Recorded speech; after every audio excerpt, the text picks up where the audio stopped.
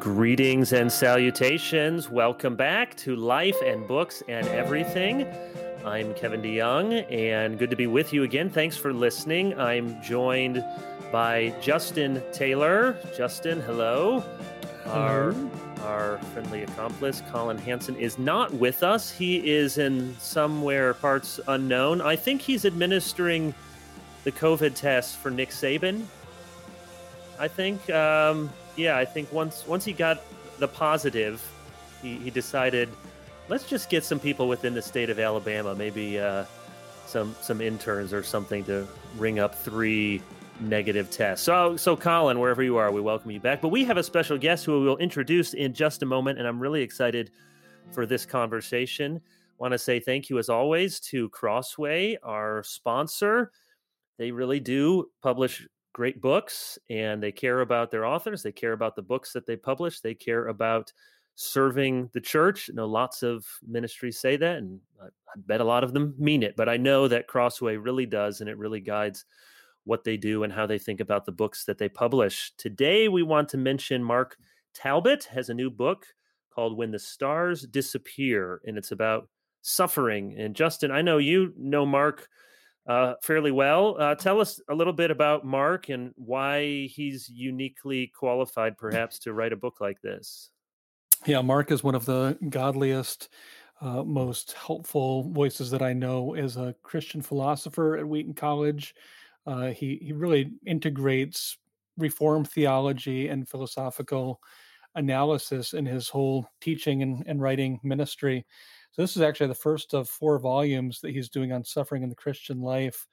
It's not a major part of this volume, but Mark himself, as a teenager, fell from 50 feet from a Tarzan-like rope and broke his neck. So he deals with disability in his own life, profound suffering, and offers hope for Christians. So here's a blurb from Timothy Larson, his colleague at Wheaton College. If you're a Christian who's experiencing suffering or who is weighed down by the suffering of someone you love, then this book is for you. It offers profound biblical reflections that do not dodge the hard questions or try to minimize the sometimes overpowering reality of pain and loss. So if you want to read on suffering from somebody who's not just writing theoretically, but is profoundly tethered to the scriptures, then I think this book might be for you. It's great. I wonder, Justin, here's a publisher question for you. People always, seems like they're always coming out with new books on parenting, on prayer, on suffering, maybe on marriage. Do you get a lot of proposals in those genre? And do you find that, people want to write on them because people always want to read on them? Or is it actually hard to sell those kind of books? I think it depends on the author and on their platform in particular when something's been so well covered. But, somebody's becoming a parent as we speak, right? Somebody's getting married as we speak. Right. So there's these, somebody's suffering as we speak. So there are these perennial things, whereas, sometimes books can sell even better if it's some flashpoint thing. If you're writing about the 2020 election, I mean, that could explode, but it's going to be forgotten by next year, other than for historical novelty purposes. So perennial topic. I think when you're writing on something that everybody else is writing on, it becomes a little bit harder.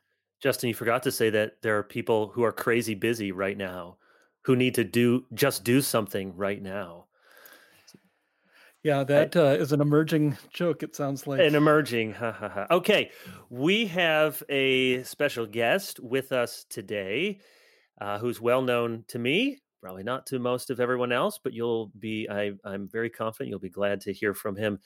And he's just getting to know Justin here as well. Jeff McKelvey. Jeff is a ruling elder at University Reformed Church, the congregation I had the privilege of serving for 13 years. And now I'm very pleased that they're served so well by my very good friend, Jason Halopoulos, who's the senior pastor there now. Jeff is with us to talk about Christianity and politics, or more specifically, being a Christian in politics. And I'm going to ask Jeff to tell a little bit of his story in just a moment, but just to know why we would invite Jeff, he is, he'd be the first to say his wife is much better than he is. especially at following Jesus. But Jeff follows Jesus, and he's a tremendous elder. I know that from firsthand experience, and loves people and loves to be involved in people's lives and loves the church and is a good churchman and has spent his adult career in politics as a serious Christian and was, I forget the exact title, were you the legislative aide for Governor Engler? Legislative director. Yeah. Legislative director. You were one of the key right hand man for Governor Engler, and now has been for many years a lobbyist. That swampiest of swamp creatures, a lobbyist. I'll ask you about that in a moment. But Jeff, so glad to have you here. Thanks for being here to talk about being a Christian in politics. So tell us about those two things. How did you become a Christian, and how did you get involved in politics? Well, Kev, you've heard this story before, but it goes back to that wonderful wife of mine you talked about. Came to Michigan State University and was smitten by a young lady who lived on the floor above me in the dorm. Began to pursue her, and she said to me very plainly, "I really like you, but I became a Christian last year, and I can't date you because you're not a Christian." I thought I was, and told her that, and she said, "Well, here's the phone number of a friend of mine. If you call him and he says I'm okay to date you, then I will." That turned out to be her pastor, Kevin's predecessor, Tom Stark, and that started Tom and I meeting. We met off and on, mostly for 25 years, and sometime in the first year, I came to understand the truth of the gospel and that I needed to make a decision, which I did, to follow Christ at that point. And when you were at Michigan State, were you studying politics? Did you think that's where you were headed? No, I was actually studying education. I was going to be a teacher and a coach, but I had always been involved in campaigns and politics. I think Colin talked on your last podcast about moving from campaigns to public policy. Well, I began in that spot and working in campaigns and loving that, and found my first job was in politics instead of teaching. There didn't happen to be any teaching jobs when I graduated from Michigan State, so that brought me on a course. And as Colin said, I soon got tired of campaigns, but found public policy was a lot more fun and a lot more significant. Yeah, I can't remember what Colin said. I know you know some of this that I when I went to Hope College, I studied political science at first, and I got involved in some campaigns actually in high school before that. I won't get into that story, and in college. And I thought real quickly, this is not for me. It's for somebody, and hopefully it's for some good people. It was not for me. So what, Jeff? I promised that I wouldn't ask, and I'm not going to ask because we don't have you on here to talk punditry or to talk partisan politics. But so I'm not going to ask you about specifics, but feel free in telling your story to, if you need to talk about people you've worked with or things that you've done, that by all means. So just give us a little rundown of what you have done in politics and what you do now. And I was joking, but lobbyist is, I mean, Yeah. everyone knows lobbyists are horrible people, and you're a lobbyist. So Well, tell thank us, you. what have you done and what do lobbyists do and how can you go to sleep at night? Thank you, Kevin, for that Yeah. opening. Um, Uh-huh. as I said, I started out in campaigns. I actually took a year off of Michigan State to help run a congressional campaign. That individual won. We beat a longtime incumbent. I thought that was a signal that I should go to Washington and make a career out of politics. My father had other ideas about finishing my bachelor's, so we did not do that, and that turned out to be a great blessing. I then went to work for a trade association for a few years. Uh, Carol and I got married when we were 20 as college students, and had to get a job right away. Then got a job working for a gentleman by the name of John Engler, who in Michigan was the Senate Majority Leader, and after 4 years ran for governor. And in a massive upset became governor. As you mentioned, I was his legislative director. I did that for him for about 7 years, and then began a lobby firm, uh, partially to be able to prove that you could be a Christian and Yeah. and be a lobbyist as well. which we started a firm, and part of the ethic of our firm, our our commitments that underlie everything else, is that we don't take any clients who we think would be offensive to anything in the gospel. So we don't represent alcohol or tobacco or gambling or those sorts of interests.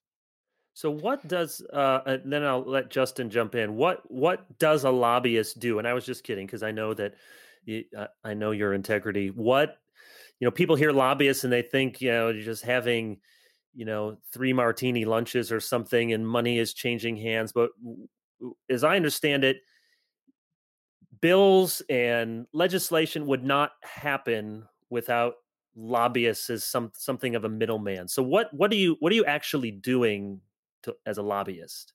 I'm building relationships with legislators, key bureaucrats, key staff in the governor's office, and acting as an intermediary. I know how to communicate with those folks. My firm, the other lobbyists in my firm, we know how to communicate and what messages need to be communicated. I would argue almost everyone has a lobbyist.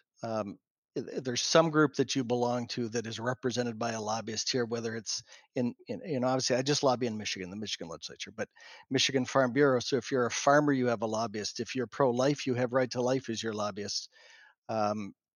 If you Southern Baptists have a lobbyist. Southern Baptists not have a Michigan, lobbyist. but yeah, they certainly do, and lots of groups that would be on the progressive side have lobbyists too, the League for Public Policy and other things like that. So almost every group, and it's simply a way to communicate. Uh, I understand how the legislature works, and I try and take the messages that they might be frustrated with, the experiences they're having, the statutes that are causing them trouble, and can help them figure out where they might need to go and communicate that well. One of my clients is the Salvation Army, which we do at a very, very reduced rate because I believe in the ministry.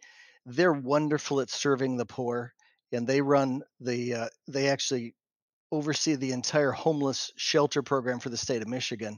They're terrible communicators with state government but they're really, really good at serving the poor. They run alcohol and drug rehab programs that are marvelous, but they don't really know how to communicate. So I help them to do that. That would be one example. So, what does a legislative director do? How much of that is devoted to crafting policy, and how much of that is kind of the horse trading as the governor's office works with the legislature? It's really the role of being the governor's lobbyist. At least it was in this administration that I was part of. But I was also involved in crafting the policy, thinking through what that would look like. I would say Kevin would remember, but he was probably in grade school. But there was a big issue about how schools were funded in no, I Michigan. remember it very well. Yeah. Yeah, there was how schools were funded, and so there was a seismic change where we completely took it away from property taxes at a local level and changed how schools were funded. But much of that was then taking what the governor wanted to do and being his lobbyist in the legislature, talking about what that would mean, try and find the key votes, understand what members would be concerned about what issues and how we would move forward. Have you ever been tempted to go back to Washington or to go to Washington for the first time? I have not. I get Potomac fever just when I fly there, so I know I know my own pride and ego, and I know that Lansing is a very good place for me. So Potomac fever being you're drawn to it, or you're repelled? No, I'm drawn to it. I think the power and the whole atmosphere can be intoxicating. So when I was young, but as I mentioned, Carol and I got married very young. We had children very young, and so that was never really an option, anyways. Tricia and I decided to have kids very young and to have them very old. We just have them for a really long time. My wife's not old. And you have delightful children too. Well, something. Must say, as I know all 9. I know 8 of the 9. I have not met Susanna yet, but they're as delightful as your grandchildren. Yeah, they're sort of wired the same. I was actually at the doctor the other day, and he was telling me about how he has 2 kids, and his brother doesn't have any kids, and he thinks his brother's making a mistake. And he said, my brother's been married for a number of years. His wife wants to have kids, and he just can't do it. And I just told my brother, I said, look, you're 43 now. Can you imagine having a kid now that you're 43 and you're going to be 60 when, and I'm sitting there as he's, I don't know, cracking my back or something thinking, I'm 43. You don't appreciate the Stop, you're not helping ageism. me. Right, Yeah, that's why right. I'm here. Jeff, I wonder, and again, you just speak broadly, not asking you to name any specific examples, good or bad, but and maybe DC is different than at a state level, but I wonder over your years of seeing the sausage making, as it were, do you feel like most elected officials on either side of the aisle are they're even if you disagree with them, are basically good people trying to make a difference, even if you think they're really mistaken in their views? Or do you think the whole thing looks corrupt, rotten, and you're dealing with all sorts of people that you barely can trust? That's a very good question, Kevin. And I can say very clearly that the vast majority of people who become legislators are really decent people who really care about their communities and want to make a difference. That's true whether they come from the right or the left. They have completely different ideas about what that might look like, but they're very good people. And in Michigan, we have a very extreme term limit. So if you're in the House, you can only serve 6 years. If you're in the Senate, you can only serve 8. So we see a lot of turnover. Last time there's 110 members in the Michigan House. There were 48 new members. So 48 freshmen out of 110. And I can say 90% of them are very good people, maybe even higher than that, who who desire to do right by their community, and come here for the right reasons. Do you think that's different in Washington? I don't know. The people I know in Congress are pretty good people, whether they're Republicans or Democrats. I do think there's probably something about when you get there for a long time, that you may lose touch. But the folks I know in Congress, even the folks I know in Congress who've been there a long time from Michigan, are still good people on both sides of the aisle who try and serve their constituents well. So, a question I had someone asked me years ago who was thinking of going into politics. He didn't, but he was asking, do you think there's a limit as a serious Bible believing Christian who wants to have the utmost of integrity in how he respects and honors other people? Uh, is there a limit how high that person can go in elected office? That is, do you think that for a Christian to maintain his or her integrity, they just can't do some things, can't reach some places of power because it requires compromise at some level? I don't think so. I do believe that you can pursue public office with integrity. I don't think it's any different than reaching the highest level of any profession. You could be in the corporate world, and there are temptations to cut corners or slander someone or do other things. And there are those temptations. But I do think, and we've got examples of, we won't name names, but we've got examples of folks in Congress and other places who have maintained their commitment to the gospel and to Christ and still served well. I do believe that it seems to be a time in the culture where your religious beliefs will be called more into question and maybe even attacked by the other side when you're involved in campaigns, or as we've seen in some hearings, when you're involved in confirmation processes. So let me ask this, then we'll throw it back to Justin. But Jeff, what you've been doing this for, I guess, 30 years, maybe more. Right. What has stayed the same, and what seems different? The mood, the way things happen, the type of people involved in politics. Talk to us about the continuity and the discontinuity. uh, One of the biggest changes has come, I think, in the folks who serve from the Democratic Party. When I first came to work in the Michigan legislature in the 1980s, about 40% of the Democrats in the House and the Senate, they were both in the majority, were pro-life. Almost exclusively, they were Catholics from Hmm. traditional Catholic areas of Michigan, like Bay City or Michigan or Muskegon or the Hamtramck area, Kevin, which you will know in the Detroit Hmm. area. I don't believe that there is a pro-life Democrat in either the House or the Senate today.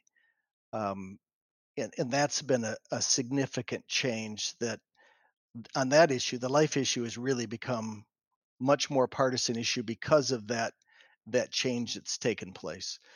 Uh, Members have gotten a lot younger. That's probably because I'm a lot older.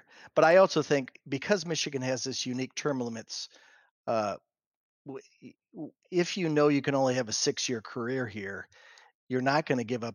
If you're a chemist at Dow Chemical in Midland, you're not going to give up your career to go for 6 years if you know it can't be a career. So we have a Speaker of the House today who's 33 years old. He was 31 when he became Speaker of the House. We have several I know legislators. him.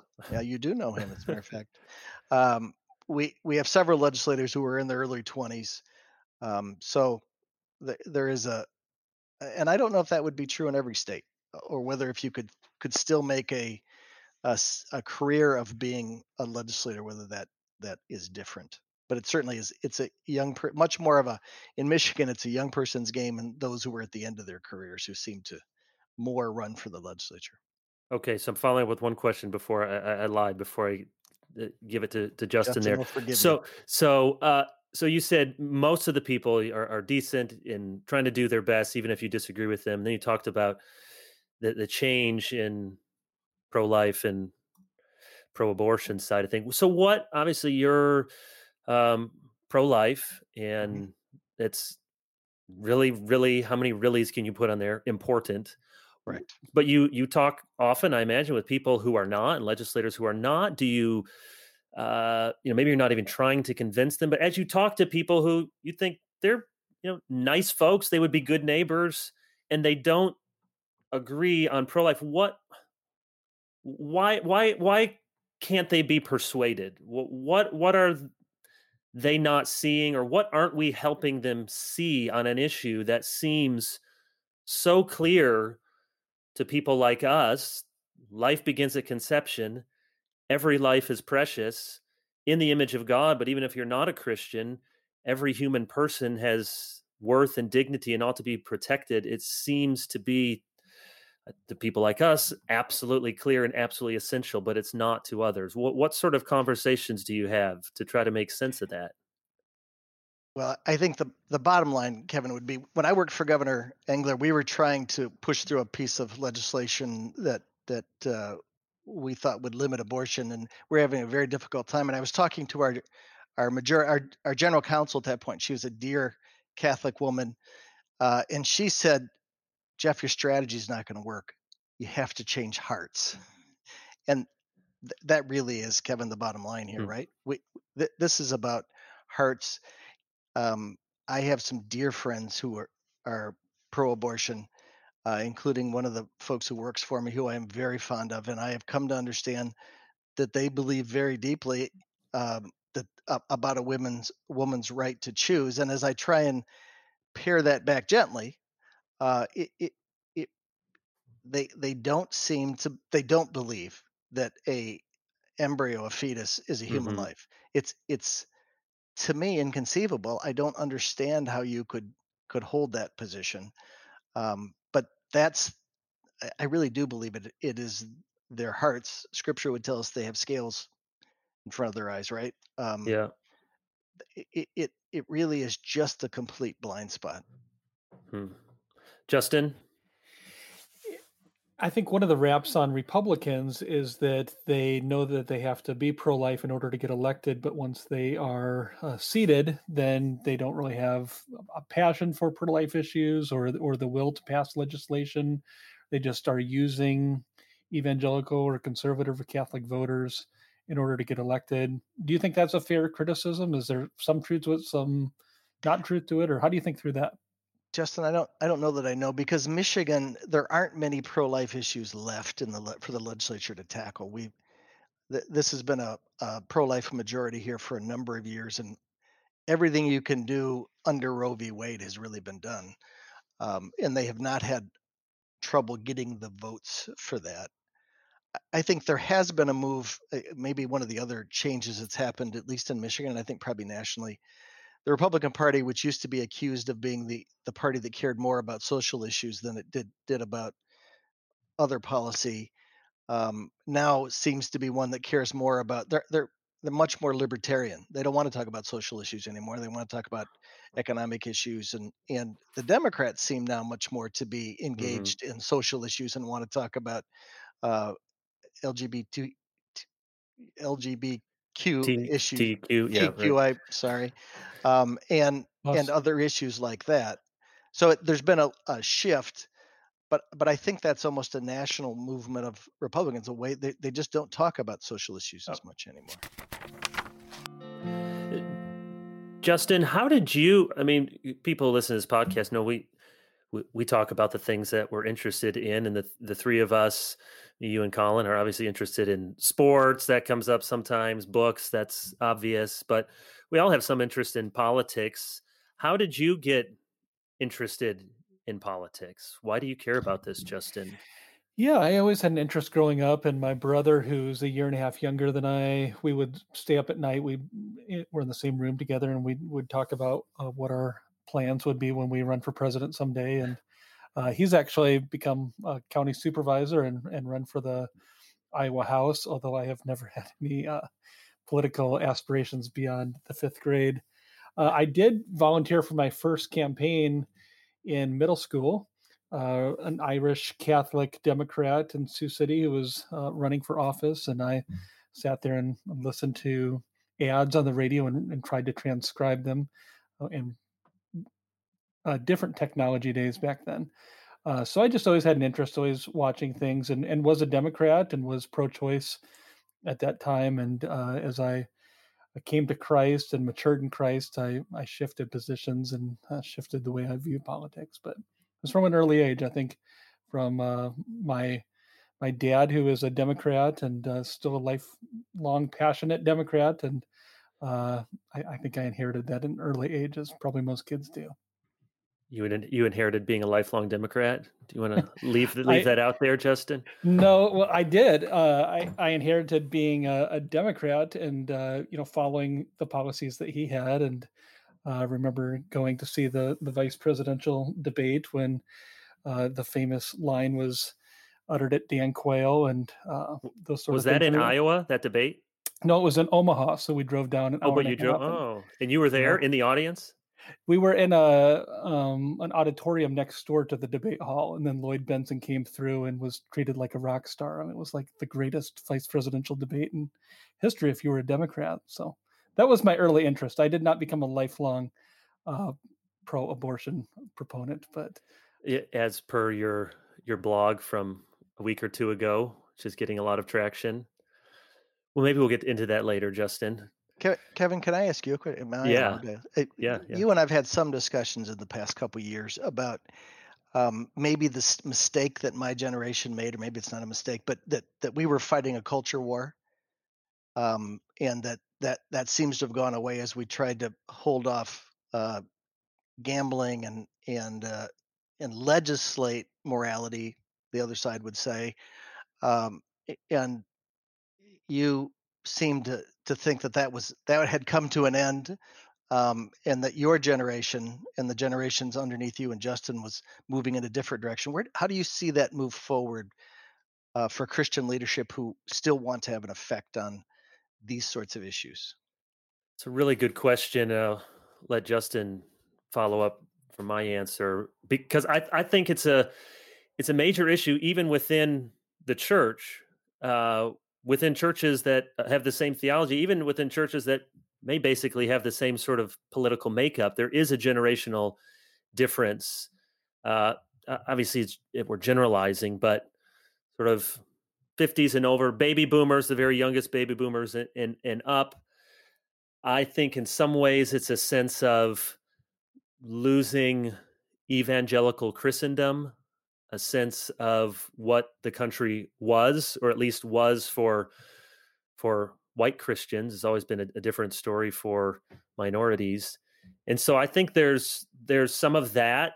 that we're losing our country, and every election, therefore, is the most important election of our lifetimes. I think that sort of way of approaching things, right or wrong, is very distasteful, or maybe just doesn't even make sense for younger generations who feel like, well, whoever promised that it was going to be a Christian country, or whoever promised, and this is just making my work harder or my church harder, a constant attitude of pugilism. That would be the critique, I think, from younger generations with a culture war mindset, and who want to say, look, we're tired of that, and white conservative Christians have been too aligned with the Republican Party. And there's fair critiques there, but as you and I have talked before, so Justin and I are millennial, or not millennials, we're Gen X, and then you go to millennials, and now even Gen Z.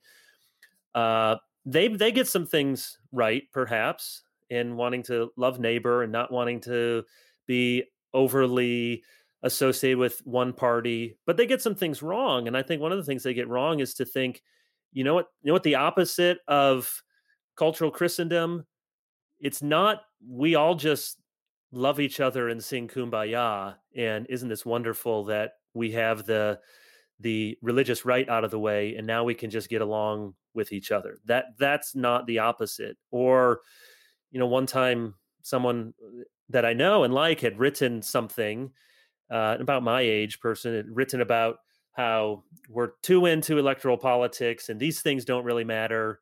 And I said, I'll just give you one example. And at that time, as you know, I was serving on the East Lansing Public Schools Sex Education Committee, and the law in Michigan, unless it changed, was you had to have a clergy representative on there. And the law in Michigan was that you needed to have abstinence-based sex education. I said, when the legislature flips, that's probably going to be changed. And I said, that's just one small example that at least I have something to sort of hold on to with my kids at the time in public school, to say, this is what the law says we should have. So I think there's a naivete among younger generations who want to just wash their hands of the filthiness of all of this political talk.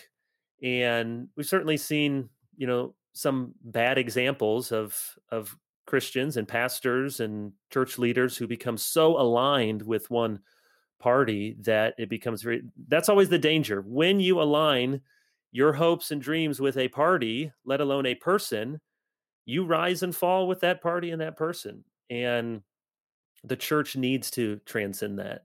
I don't know, Justin, we've talked about this before. How do you size it up? Yeah, I mean, I agree with your analysis, Kevin. And I think that to some degree, it's that nobody likes to be a loser. And on the conservative side, we've been promised, like, if we elect Republicans, we're going to have a strong military and we're going to have great foreign policy. And we've seen the kind of disasters of interventionism. We've been promised if we just get a Republican president, they will appoint a conservative Supreme Court justice, and Roe v. Wade will be overturned. And decades later, it still hasn't happened. Nobody likes to be painted as a bigot, and we've lost the war in terms of the battle in terms of LGBTQ. And then on economics, if we kind of get someone in there who has Reaganomics as their economic policy, everything will go better. And I think a lot of people are looking around and saying, this isn't going as well. And also the perception that we're just fighting for one or two issues and ignoring other aspects of life. I think all of those have been problematic for younger voters who tend not to think historically, think in the moment. What does this feel like? What's the perception? And then the people who tend to really be into culture war act like warriors. They talk loudly. They want to win at all costs. So even for those of us who feel like some of these issues are really worth fighting for, and that we should not have politics and religion completely sealed in absolutely different categories, sometimes we cringe at those who represent that particular side, not only in terms of tone, but in terms of strategy and how they're going about their tactics. And I think the the promise of politics in a good way and the temptation of politics in a bad way is that there is a mechanism to accomplish something. So if you look and you have 320 million people and you wish that our country viewed things differently on abortion or gay marriage, you go, okay, how do we change hearts and minds? Well, we want to do that. We want to preach the gospel and we want to have institutions. That's a very long game, and you may not get anywhere. You have so many things outside of your control. You'll just see, but you can see at least a path. We could really try to do something in the next 2 years or 4 years or 6 years, and we can get the right candidate and we can knock on the doors and we can get the right advertising. I mean, there's a path to try to make, like you said, to try to have a win in a cultural environment on these social issues. At least abortion's maybe a little different, but most of the social issues feels like we're just losing. And if you can have an electoral win in the midst of so many cultural losses, then why not try for that? And I understand that, and I don't think it's. I think if every Christian today said, you know what, I wash my hands of the culture war, and I don't belong to any political party, and I just am walking away from all of this to maintain my witness for Christ, I don't think that makes the country better. I don't think it makes church ministry easier. But there are certainly a number of mistakes that any of us can make in maintaining political allegiances more strongly than Christian allegiances, in being more dogmatic about prudential political matters than we are about the articles of the faith. And we end up with, well, it's idolatry. I wonder, Jeff, do you think, maybe it's I'm posing it as a binary when it's probably not. Do you wish most Christians were more engaged and more informed on politics, or do you feel like, hey, a lot of the Christians you want to tell them, just relax and spend some time with your grandkids and find a new hobby? I wish they were more engaged. I think we all have an obligation to be more engaged, to understand the issues, which are far more complex than media would portray it, and certainly more complex than you might find in a social media soundbite about something. There are important issues that need to have a Christian viewpoint. Legislators need to hear from Christians in their district who do care about issues and can articulate it, their position and their concerns or their support, hopefully without anger, with love, as the gospel would advise that we would communicate things. So I would hope that they would not that they would be more involved. I understand the temptation to just wash your hands and say this is dirty business and this is frustrating and a pox on all their houses. But I do think it is important that we as Christians be involved. And that doesn't mean you have to run for office, but you ought to get to know your candidates. You ought to get to know your local legislator or city council person or township trustee. As you did, Kevin, I was so impressed with what you were willing to do in East Lansing by getting involved in that the issue of sex ed and what that would look like. That wasn't easy. It wasn't fun. It Uh, wasn't. but those are issues that we do need to get involved in.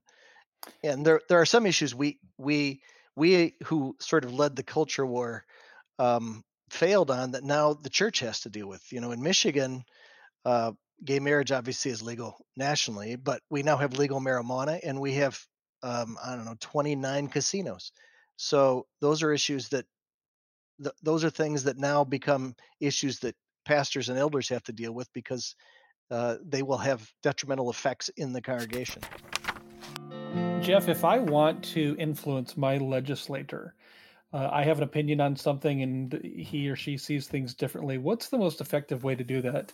I've always felt like, they say call your legislator, and it feels like that's just going to be a pointless exercise. I'm going to talk to some staffer who's just going to give me a boilerplate answer and hang up, and it's not going to affect anything. Are there some strategies or some things that we should know if we're outside politics when we want to influence our legislators with a Christian perspective? Well, obviously, the closer they are to you, the easier it is. So, township trustees and city council people and county commissioners are easier to build relationships with than a congressman. And you're right, an email to a congressman probably is going to end up being read by staff. So, but there are opportunities. There are office hours that many state legislators would hold, and I'm often told by legislators how poorly attended those are. So when certain legislators say I'm going to be at a coffee shop for an hour, and they'll get two or three people. There's a wonderful opportunity to come in and engage on a dialogue, introduce yourself, tell them a little bit about who you are and the issues that are important to you, and begin that discussion. If you treat them respectfully, even if you disagree, you'll be surprised at the kind of relationship you can build. That the lesson of my being here, and I'm a Republican. I was a Republican. I've been nonpartisan, but you can't get that R tattooed off my forehead. It's once you're identified that way, you still are. But many of my dearest friends are Democrats, and we disagree on almost every issue. But we've been able to get a dialogue on some issues that we've been able to make progress on. What we did on school finances, I mentioned when Kevin was a young man, was done because of great relationships we had between Republicans and Democrats and could work together. And how do you get people, get's maybe not the right word, because so much of what you're saying, Jeff, is it's a relationship business. Hmm. And I imagine some people are really good at politics because they know how to schmooze and they know how to glad hand people, but you want to have real relationships. So how do you walk that fine line? You really want to love people, care for people, even if they disagree with you, but you're also trying to get something done. So how do you build relationships in an authentic way that doesn't just feel like I'm trying to have a relationship so I can get something from you? Well, I do it by I try and ask myself almost every day: are the conversations I have, are the relationships that I interacted in today, are they pleasing to the Lord? Do they serve to promote the gospel, even if they weren't a gospel conversation? And I think all of us need to ask that question: did we treat people with respect, even as we disagreed with them? But did we stand up for righteousness um, while we're doing that as well? So much of it is treating people with respect, listening to them, and caring about them. Um, I always thought lobbying is a lot like building a relationship that you would do if you're trying to share Christ, right? You want to get to know them, you want to understand who they are, what's important to them, and that's part of what I do here. I want to know about people's families. I want to know, why did they feel so strongly about this, or why did they decide to give up what they were doing and come to Lansing and work? And that same was true of young staffers. Why'd you decide to be involved in politics, or how did you get this job?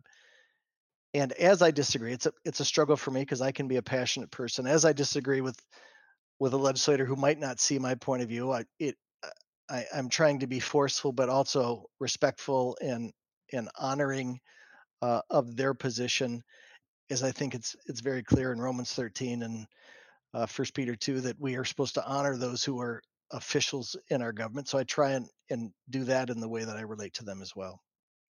Have you ever been tempted at various points to think, oh, I'm in the room with really important people, or I don't know if you had cell phones back then to have the governor on your cell phone. And what was that like for Carol, who's, as kind and loving as a person can be, and doesn't strike me as being a political animal, but probably had to go with you to fancy shindigs and make small talk. And sometimes people paid attention to her and sometimes they overlooked her.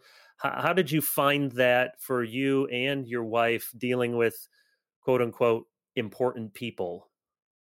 It it was a struggle for my uh, ego and my pride at some point. That's ultimately why I left the governor's office. I still loved what I was doing, but I became convinced through prayer and talking to some of my brothers who I held dear that it was becoming too important to me and I needed to let that go. Um, it was very hard for Carol in some of those instances because she doesn't have a lot of political interest, and there were some times, as you said, when people were very kind to her, and sometimes when people ignored her.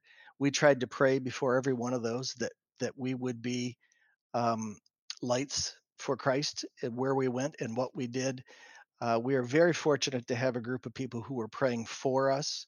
When I went into the governor's office, there was an elder in the church who committed to me that he would pray for me on a regular basis, that I would have a strong witness in what I was doing. And I don't think you could overestimate how important that is. And it was never the most important thing to me. What we were doing at University Reformed Church was always more important, and those were always my friends uh, that that on weekends I spent time with. I didn't live the political life as many people did, and I think that was the balance that I needed to have, and that I started every day with Scripture.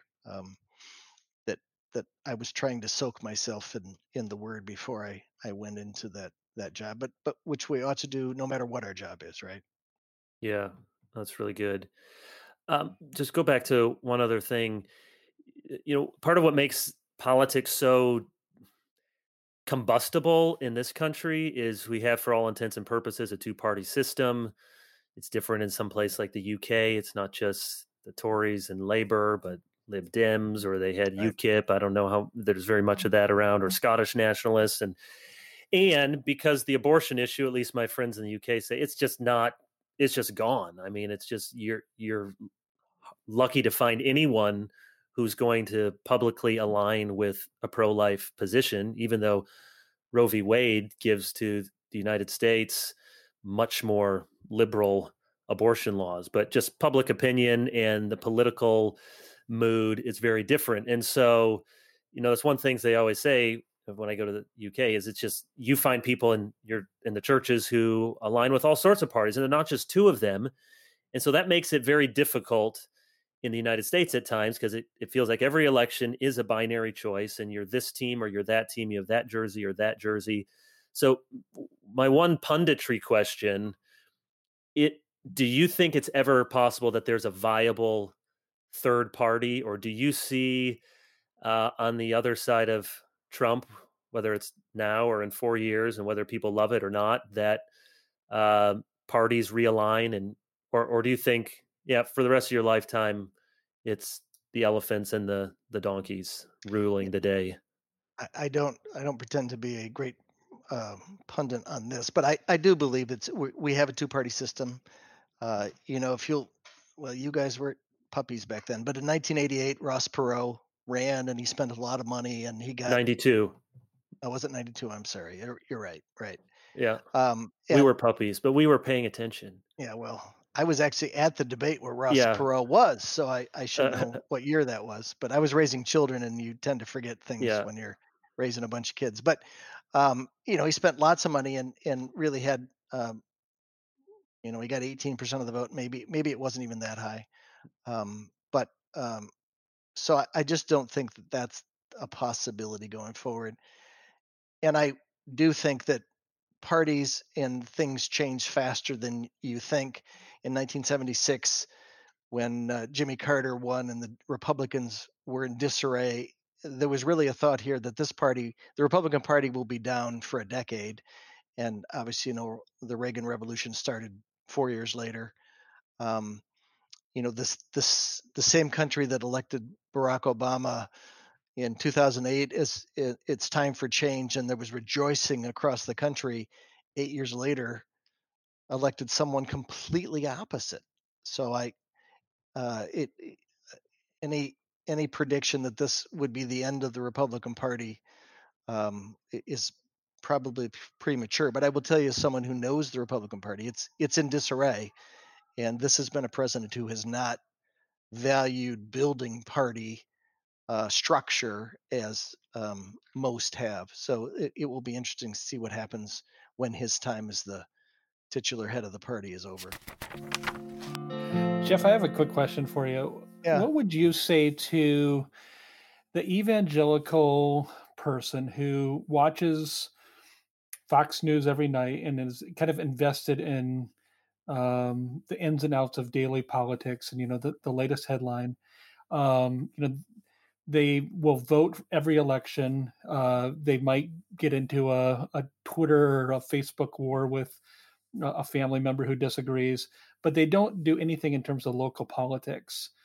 Why do you think that is? That we tend to be more interested in national politics than local politics, and we think that getting on social media or watching the news is political involvement.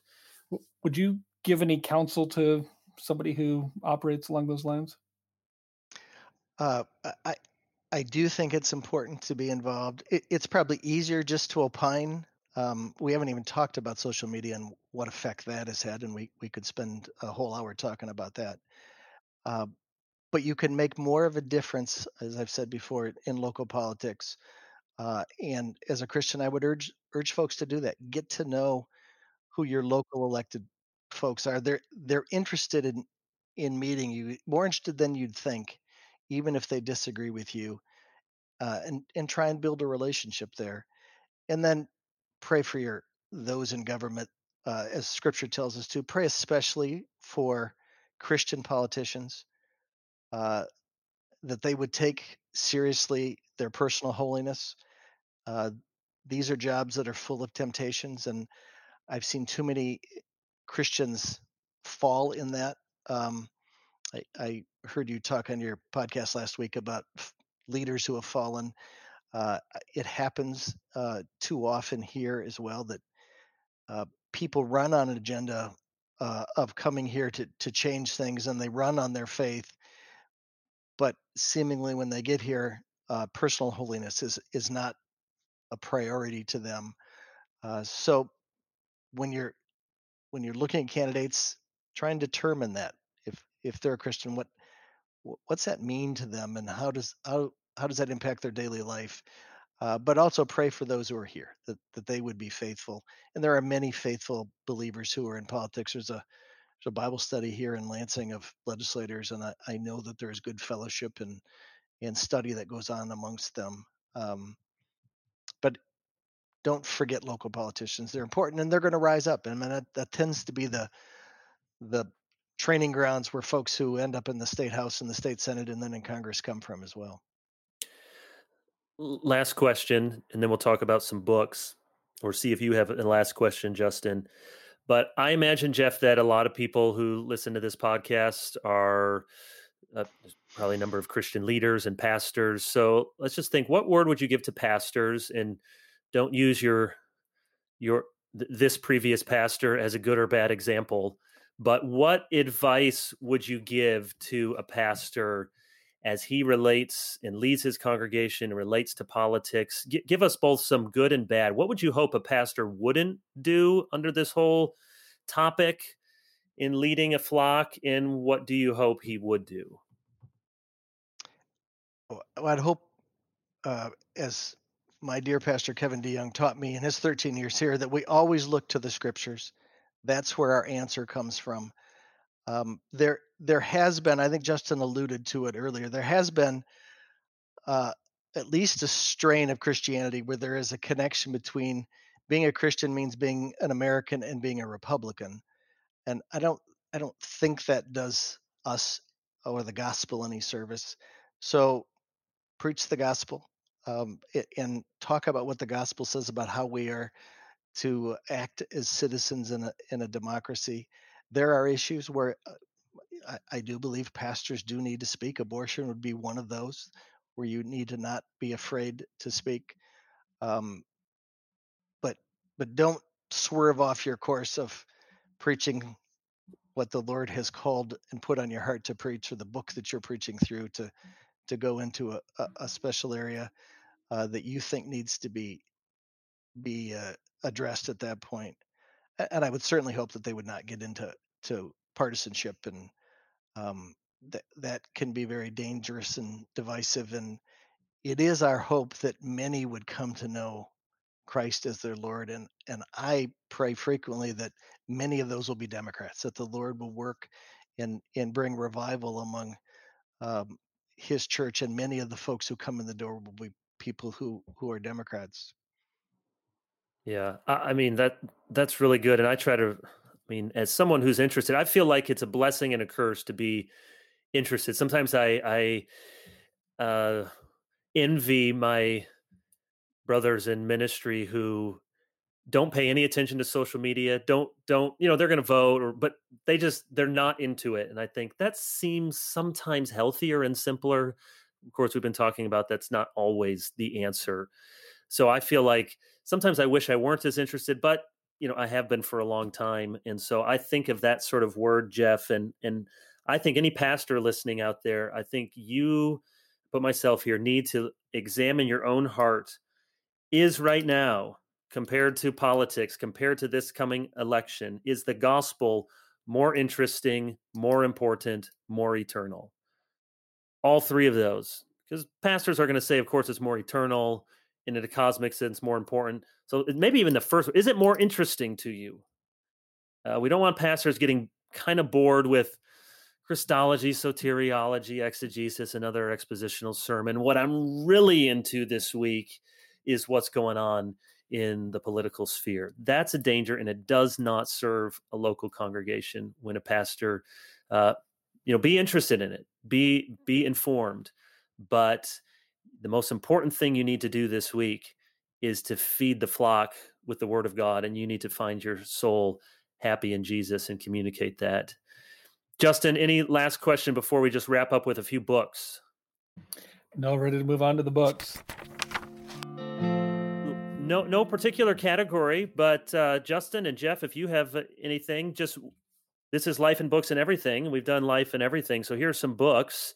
So I just grabbed a few that I've finished recently. I don't know why I'm holding them up, because you can see it, but our listeners can't. Conrad Mbewe is a new book, God's Design for the Church, published by Crossway, a guide for African pastors and ministry leaders. I did a blurb for that. I see, Justin, it didn't make the back. Mark Devers did, but oh well. It's a very good book. And even though it says a guide for African pastors, any pastor can benefit from this. And Conrad is one of my favorite preachers, and he's a delightful person. We had him at our church to preach. Was that this year? It seems like a lifetime ago that people were coming from other continents to visit, and had him over for dinner. And I'm excited for this book. Another book that's been getting some attention, published by Princeton Press. It's called Lost in Thought, The Hidden Pleasures of an Intellectual Life by Zena Hitz. Have you seen this, Justin? I don't think so. It's a very good book. It's well written. She tells a lot of her personal story in the beginning, and then the rest kind of moves through literature and philosophy. And it's part in understanding of why the academic life matters. But more than that, it's not just really for academics. It's about the value in thinking and the life of the mind, and that it's not just for academics. In fact, it's better when it's for all sorts of people, and to find beauty and pleasure in it. She's writing from a sort of a Catholic perspective, comes through at times. And let me mention two other books. Matthew Thiessen has a book that Baker published, Jesus and the Forces of Death, the Gospel's Portrayal of Ritual Impurity Within First Century Judaism. Really fascinating book. I don't think I agree with every last argument in it, but the basic argument is we have too quickly dismissed Jesus' encounters with ritual impurity and have made him out to be like one of us, and just didn't really care about that Jewish category. When he goes through case after case, leprosy, death, sacred time, and he shows how this category of ritual impurity was hugely important in first century Judaism, and far from Jesus just saying, we don't care about that anymore. He actually presented himself as the one who healed those impurities and was a kind of healing contagion, such that if the woman with the bloody issue even touched him, his force of healing was stronger than her power of ritual pollution. And it's a quick read for an academic book, and I found it provocative. And then last book by Ronald Bailey and Marion Tuppy, 10 Global Trends Every Smart Person Should Know, and many others you will find interesting. It's of the genre of factfulness, which came out a couple of years ago. It's kind of a coffee table book. I wish it was a little bigger in its actual physical size because the print can be hard to read, but it actually doesn't have 10 global trends. That's just a seller for the book. It has, I think, 78. I mentioned several of them actually came up in my sermon this week as I was preaching on Genesis 4 about the culture of Cain and how we see in the line of Cain great cultural and civilizational accomplishment by God's common grace, but ultimately it's empty without true worship. And so I use some of these trends to show and remind us that in the midst of a constant barrage of bad news, we can feel like we must live in the worst possible times when actually objectively we live in the most prosperous, healthiest, most profitable, advanced time by far. And so this book has all sorts of statistics about income and how literacy in 1820, global literacy was 10%. Now it's 90%. How those living in extreme poverty 200 years ago was 84% of the population. Now it's under 10%. How global wealth per per capita, if you plotted it on a line from the time of Christ to the 19th century, it would be almost a completely flat line. And then in the last 150 years, almost a straight hockey stick going up. That's how much wealth has been created in the world. So it's a fascinating book. You can put it on your coffee table and flip through and convince people that you're one of the smart persons who knows these trends. One of the fun things about Rosling's book is that he developed a survey, the Factfulness book, in which he would have a group of monkeys press buttons to try to determine the answers. And then he would compare that to various demographics of people taking the same quiz. So the monkeys actually did about as well, or maybe even better than journalists when you ask them about the global poverty rate and how many young girls are not being educated these days. So even if you're a journalist and you should be in the know, you might not do better than a monkey in terms of those global trends. So Justin, any books you've been into lately that you want to mention? Yeah, next time let me go first, and then you can go afterwards, because you always see him like somebody seems like they don't read anything following Kevin DeYoung, who reads a book a day, it seems. But two that are on my proverbial nightstand. One I just received this weekend. O. Carter Sneed, who is at Notre Dame, What It Means to Be Human, The Case for the Body in Public Bioethics. Roman Catholic author, obviously, but he's making the argument that public policy in terms of bioethics has a lot to do with your definition of who a human being is. And if you have the assumption of expressive individualism, that what really matters is your freedom and your authenticity, and treating the human being as a disembodied will, where will and expression are everything, that has profound effects on what we think about abortion and on euthanasia and other things. And so he's arguing that we are embodied people, and there's natural limits to the human body, and that makes us vulnerable, and it makes us dependent upon other human beings. And I'm just, the introduction, the first chapter into it, but it really looks good. Like a really strong book. The other one, quite different, just listening to it on Audible, is by Thomas Chatterton Williams. I think it came out last year. Self-Portrait in Black and White, Family, Fatherhood, and Rethinking Race. And Williams is an American who lives in France, married a woman from Paris. His father is African-American and his mother is Caucasian. Several years ago, he wrote a piece for New York Times op-ed or New Yorker, I can't remember which, saying that when he has his own child, he will consider that child, no matter what it looks like, to be African-American. Then he had his first child, who is blonde-haired, curly blonde hair, bright blue eyes, white skin.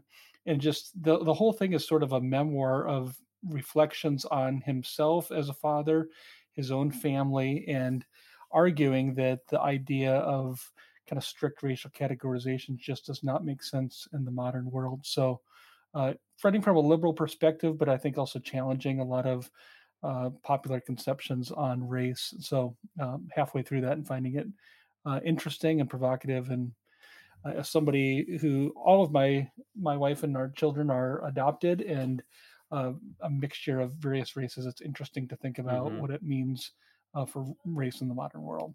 He's a very thoughtful, reflective reader and writer, and so yeah, I like him. I haven't read that yet. Jeff, any books, Well, devotional books, politics books, anything you're reading that you think would be worth mentioning? I was challenged by a previous pastor of mine to have dear dead friends that you read. Yeah. You worded it better than that, Kevin. But so I've always been a fan of Andrew Murray, and I am reading through his Absolute Surrender right now, which is a challenging. Last night it was that concept of dying to self. So I'm trying to think through that, but also reading lots of novels and other fun things too. Good. Jeff, thank you so much for taking time out Thank of you. all your political machinations to be with us. You're one of the good guys and one of my dear friends. So thank you for being here with us. And Justin, glad that you could get to meet Jeff and vice versa. Jeff, you may not know that Justin is a Big Ten fan, Nebraska Cornhusker, who It's a big week for unfortunately, all of us. yeah, play Ohio Ohio State. State, yeah, at noon I saw. Yes, it's big. Yeah. It, Yeah. it Yeah, and is. then Wisconsin after that. So the Big Ten is putting it to Nebraska for Yeah, they're speaking up. punishing We have Nebraska.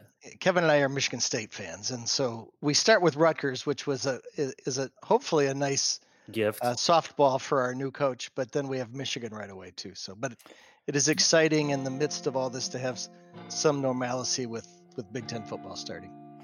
Yeah, the third game of the season we play the '85 Bears. So Nice. Very good. All right. Well, thank you, men, and look forward to having Colin back next week. And I believe we have another guest to talk about his book, and you'll have to come back to find out who that is. So until then, glorify God and enjoy Him forever, and read a good book.